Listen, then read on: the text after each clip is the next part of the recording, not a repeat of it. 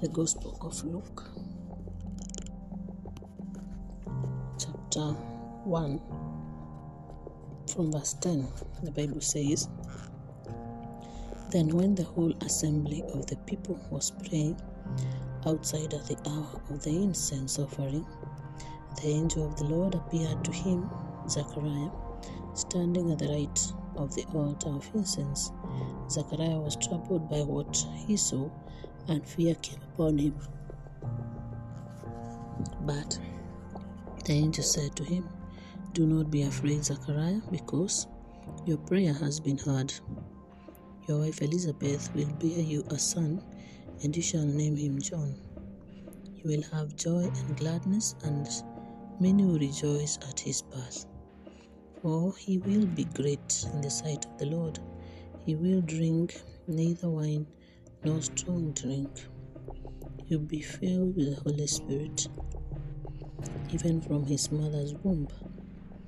And he will turn many of the children of Israel to the Lord their God. He will go before him in the spirit and the power of Elijah, to turn the hearts of fathers towards children, and the disobedient to the understanding of the righteous, to prepare a people fit for the Lord.'" Praise God. Verse 21. Meanwhile, the people were waiting for Zechariah and were amazed that he stayed so long in the sanctuary. Verse 22. But when he came out, he was unable to speak to them. They realized that he had seen a vision in the sanctuary. He was gesturing to them, but remained mute. Then when his days of ministry were completed, he went home. After this time, his wife Elizabeth conceived, and she went into seclusion for 5 months, saying, "So has the Lord done for me at the right time, when he has seen fit to take away my disgrace before others." Praise God. And then we read verse 36. "And behold, Elizabeth, your relative, has also conceived a son in her old age. This is the 6th month for her who was called barren, for nothing will be impossible for God." And then verse 39, "During those days, Mary set out to travel to the hill country in haste to a town of Judah, where she entered the house of Zechariah and greeted Elizabeth. When Elizabeth heard Mary's greeting, the infant leapt in her womb. Elizabeth, filled with the Holy Spirit, cried out in a loud voice and said, 'Blessed are you among women. Blessed is the fruit of your womb. And how does this happen to me, that the mother of my Lord should come to me? For at the moment the sound of your greeting reached my ears, the infant in my womb leapt for joy. Blessed are you who believed that what was spoken to you by the Lord will be fulfilled.'" Praise God. Let us pray. Father, in the mighty name of Jesus, we honor you, we praise you, we bless you, we enthrone you, we glorify your holy name, welcome your presence in our hearts, Lord, that you may speak to us in your word. Help us to learn something new, that will help us to fix our eyes on you, focus our mind to you, and to be transformed from inside out. Help us to believe in you and to trust you more. In Jesus' name we pray with thanksgiving. Amen. So we just read a passage about annunciation of a boy child, not Emmanuel this time, but John the Baptist. And the Lord wants to help us to grasp one thing, that before his coming, something had to happen, something that was important, something that was crucial, something that was predestined beforehand. So it means that the angel Gabriel could not miss the address and go to Mary before going to Zechariah.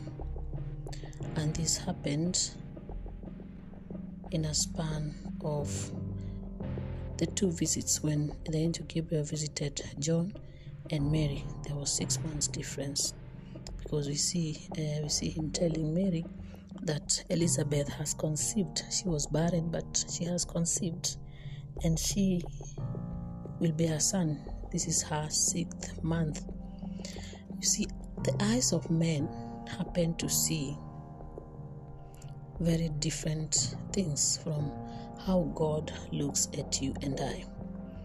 We are sometimes deceived to believe in what we see, yet we are meant to see through the eyes of Jesus, see our circumstances through the eyes of Jesus, see our lives through the eyes of Jesus, see our future through the eyes of Jesus, see through our struggles through the eyes of Jesus. Barrenness was considered as unfruitfulness. If the land is barren, it means that land is not producing. If we do not seem to amount probably what we do in our day-to-day, then it can be looked at as an unfruitful life, unfruitful production, or barrenness. So whatever circumstances or situations that might come our way and present ourselves as unfruitful, it means we are bound to believe that that is the norm, or that is all that we have, or that is all that we shall ever have. You see, a season of unfruitfulness means that there are things that are not happening as we would imagine, or things that are not going as we would want. So we are bound to find those moments challenging, because probably we do not seem to have a solution or an answer to whatever that circumstance is. It sounds like these days, and the world and the medics and everything.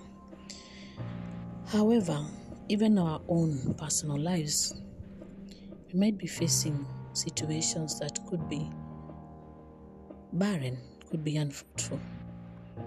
Those moments and seasons of our lives when we would want things to be different, but they are not, and we don't have the answers. But what do we do? Do we just switch off faith in God, or switch on fear or complaining? What is it shall we do? When we look at this story, we realize one thing. Archangel Gabriel stands before God. He brought into the world 2 very similar messages of hope. And we know that the coming of the Messiah was waited for a long, long time. However, he couldn't just come before John came. So it was really important that Jesus came, but it was also important that John the Baptist came before him. And why did it have to be like that? Because of what he was meant to come and do. And we just read that in Luke 1, that he's supposed to, verse 17, prepare a people fit for the Lord. We know John the Baptist was preaching about repentance and telling everyone to make way for the Lord in their hearts, in their lives. It's like this season. This is actually a message of Christmas. The readings of the church also have been read from these passages about the making way for the Lord And the message of John the Baptist was so crucial and so important, so that he would prepare a way for the Lord. However, I like what he said, which is the topic for this meditation. I must decrease. I must decrease. The next one is so that he must increase. Actually, from the Word of God. From the Word of God, which is, those words are written in the Gospel of John 3, verse 30. He says, he must increase and I must decrease. But the topic for this meditation is I must decrease. You see, when John spoke these words, it came as a final witness of Jesus. And it came after he was baptizing, and Jesus was baptizing, but the disciples of John came to John and said, Rabbi, the one who was with you, that is verse 26 of chapter 3. They said, the one who was with you across the Jordan, to whom you testified, here he is baptizing, and everyone is coming to him. You see, is that not the fulfillment of the prophecy? He was meant to prepare a way for the Lord, to prepare the hearts of people, prepare a people fit for the Lord. And here they said, everyone is coming to him. John answered, no one can receive anything except what has been given to him from heaven. He said, you yourselves can testify that I said that I'm not the Messiah, but that I was sent before him. The one who has the bride is a bridegroom. The best man who stands and listens for him rejoices greatly at the bridegroom's voice. So this joy of mine has been made complete. He must increase, I must decrease. Praise God. So as we meditate on these words, I must decrease, these words comes as a testimony of John the Baptist, as a fulfillment of the promise, as a revelation is unveiled to you and I today. That when John saw the fulfillment of the promise and the prophecy of why he was alive, because he came to do that one thing. So it has been fulfilled, and definitely he knew. And after the revelation of Jesus was revealed to him, he made that declaration, I must decrease. So as we prepare our hearts to welcome home the child Jesus, Emmanuel, the promised child, the promised Savior, Messiah, Redeemer, I think it is important for us to look into this word and allow the Holy Spirit to help us to be able to grasp something new. Remember, when the archangel Gabriel appeared to Mary and the conversation went on about the Annunciation,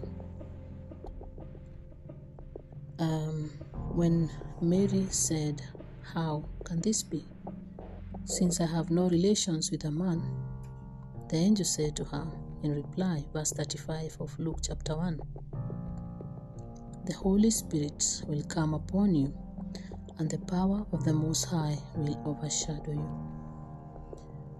And when Mary got the message of Elizabeth, she immediately left and went to the house of Elizabeth.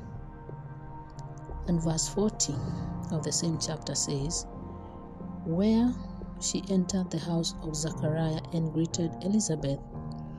When Elizabeth heard Mary's greeting, the infant leapt in her womb, and Elizabeth received or was filled with the Holy Spirit. He cried out in a loud voice and said, "Most blessed are you among women, and blessed is the fruit of your womb. How does this happen to me, that the mother of my Lord should come to me? At that moment, the sound of your greeting reached my ears. The infant in my womb leapt for joy. Blessed are you who believe that what was spoken to you by the Lord will be fulfilled." We are learning again that nothing will be impossible for God. Nothing shall be impossible for God to do for you and I if we believe. John the Baptist was born 3 months. Mary stayed with Elizabeth, and John the Baptist was born, and he went on to accomplish great things. He was sent and prophesied by the angel Gabriel, verse 15. He will be filled with the Holy Spirit even from his mother's womb. So he had to be filled with the Holy Spirit. He had to receive the Holy Spirit. So imagine, Mary saying yes was not just dependent on just her, but it was dependent on this child, on John, who had to receive the Holy Spirit to come and prepare a way for the Lord. So the coming of Jesus, the coming of Emmanuel, requires you and I to prepare our hearts for him. And that is why we have this season organized by the church to welcome him into our hearts. And as John was preparing a people fit for God through the baptism of repentance, so one of the major ways to prepare our hearts is repentance, because he's coming to redeem us from every captivity of sin and all bondages. So repentance is when we look inside of our hearts and reject sin and choose him. However, the child John was meant to fulfill his purpose by the help of the Holy Spirit. So he needed the Holy Spirit when he was still young. He needed the Holy Spirit to be able to fulfill what God had designed him to do. And so every step that Mary took meant that in obedience to the direction of the Holy Spirit, because we just see the conversation between Mary and the angel. So it was important. And Elizabeth receives the Holy Spirit, and the child receives the Holy Spirit. And he was born, and he did what he was meant to do. So once he came into contact with Jesus, and he heard that even his disciples were going to Jesus, he knew that his mission was accomplished. So I believe that you and I received the Holy Spirit at the time of our baptism for a reason. So we need to stir the gift of God in us by the power of the Holy Spirit, so that he can help us to not just prepare our hearts, but also to accomplish our purpose in Jesus, for Jesus, through Jesus. And how do we know that our purpose is accomplished? You see, when you testify about Jesus, then that testimony is meant to lead whoever listens to it or hears about Jesus to want to seek the Lord. And my prayer today is that every moment that we talk about Jesus, every moment that we testify about the goodness of the Lord, that word will be a double-edged sword to not just transform our lives, but also help somebody else who could be living in a dark season of their lives and moments that probably their lives could be turned upside down. They could be on the verge of losing faith, but that the message of Jesus may touch the life of someone else, and that they may get to desire to seek Jesus, desire to know Him, and have their faith increased to seek the Lord, because John 3:16 says, "For God so loved, so He gave, and those who believe will not perish." So as long as we believe in Jesus, then we cannot perish. But when we lose our faith in Jesus, then definitely we shall perish. So it is important to cultivate an atmosphere of faith by seeking to know the Lord, and also seeking to testify about His goodness in our lives, His faithfulness, about the good news, the great news that Jesus is alive, that He came to rescue us, that He came to earth so that we can go to be with Him one day. So as we meditate about this message, as we look to Emmanuel's coming, we also look into our hearts and see how important that you and I are to God. So He chose you and I to be in this world at this point in time, to be talking or hearing these words that we are speaking today for a reason. Not just to prepare our hearts, but also to allow someone else to come to the knowledge of who Jesus is. And once we get to experience that revival, renew in our hearts by the power of the Holy Spirit, then we cannot be silent. Once Mother Mary was filled with the Holy Spirit, she could not be silent. She had to move. And that is how she became the first disciple, because she went to the house of Elizabeth, and also now when she got there, the Holy Spirit started working. So the life of discipleship is a life for each one of us, each one of God's creation. I don't think anyone is excluded, because if the Holy Spirit, the installment, the Bible reminds us that He already has paid an installment for each one of us, so we all have the Holy Spirit. So that means if we all have the Holy Spirit, then we are all called Christians, we are all called to be disciples. We are Christians for a reason. We are called by the name of Christ for a reason, to be other Christs. And that means to follow Him is a life of discipleship. It requires the Holy Spirit to work in us, for us to stir the gifts of God in us, so that He may use us to establish and expand His kingdom, so that all people may be fit for Him, all people may turn to Him, and then He will come and everybody will have gone to Him. So we have a job to do,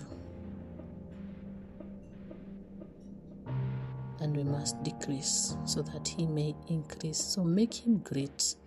Making Him great is thinking about Him, allowing Him to transform us, and talking about Him, and glorifying Him, and seeking to do His will more than anything, seeking to live for Him more than anything, accepting Him, Jesus, to be our teacher and master, and we be His servants and disciples. So let us pray for this grace. Father, in the mighty name of Jesus, we thank You, we bless You, we honor You, we worship You, we submit to Your word, Lord. We pray that You may help us to be able to decrease so that You may increase. Help us to make You great with our words, Lord, to testify about You, meditate on You, allow You to transform us. Welcome the Holy Spirit in our hearts to Stir up your gifts in us, the gifts that you placed in us for a reason, Lord, so that we may get to accomplish our purpose here on earth for the glory of your name. We honor you, we praise you, and we bless you. Help us to fix our eyes on you, to focus our mind to you, and to be transformed from inside out, so that your name may be glorified above every situation and every circumstance of our life. In Jesus' name we pray with thanksgiving. Amen. In the name of the Father, the Son, and the Holy Spirit. Amen.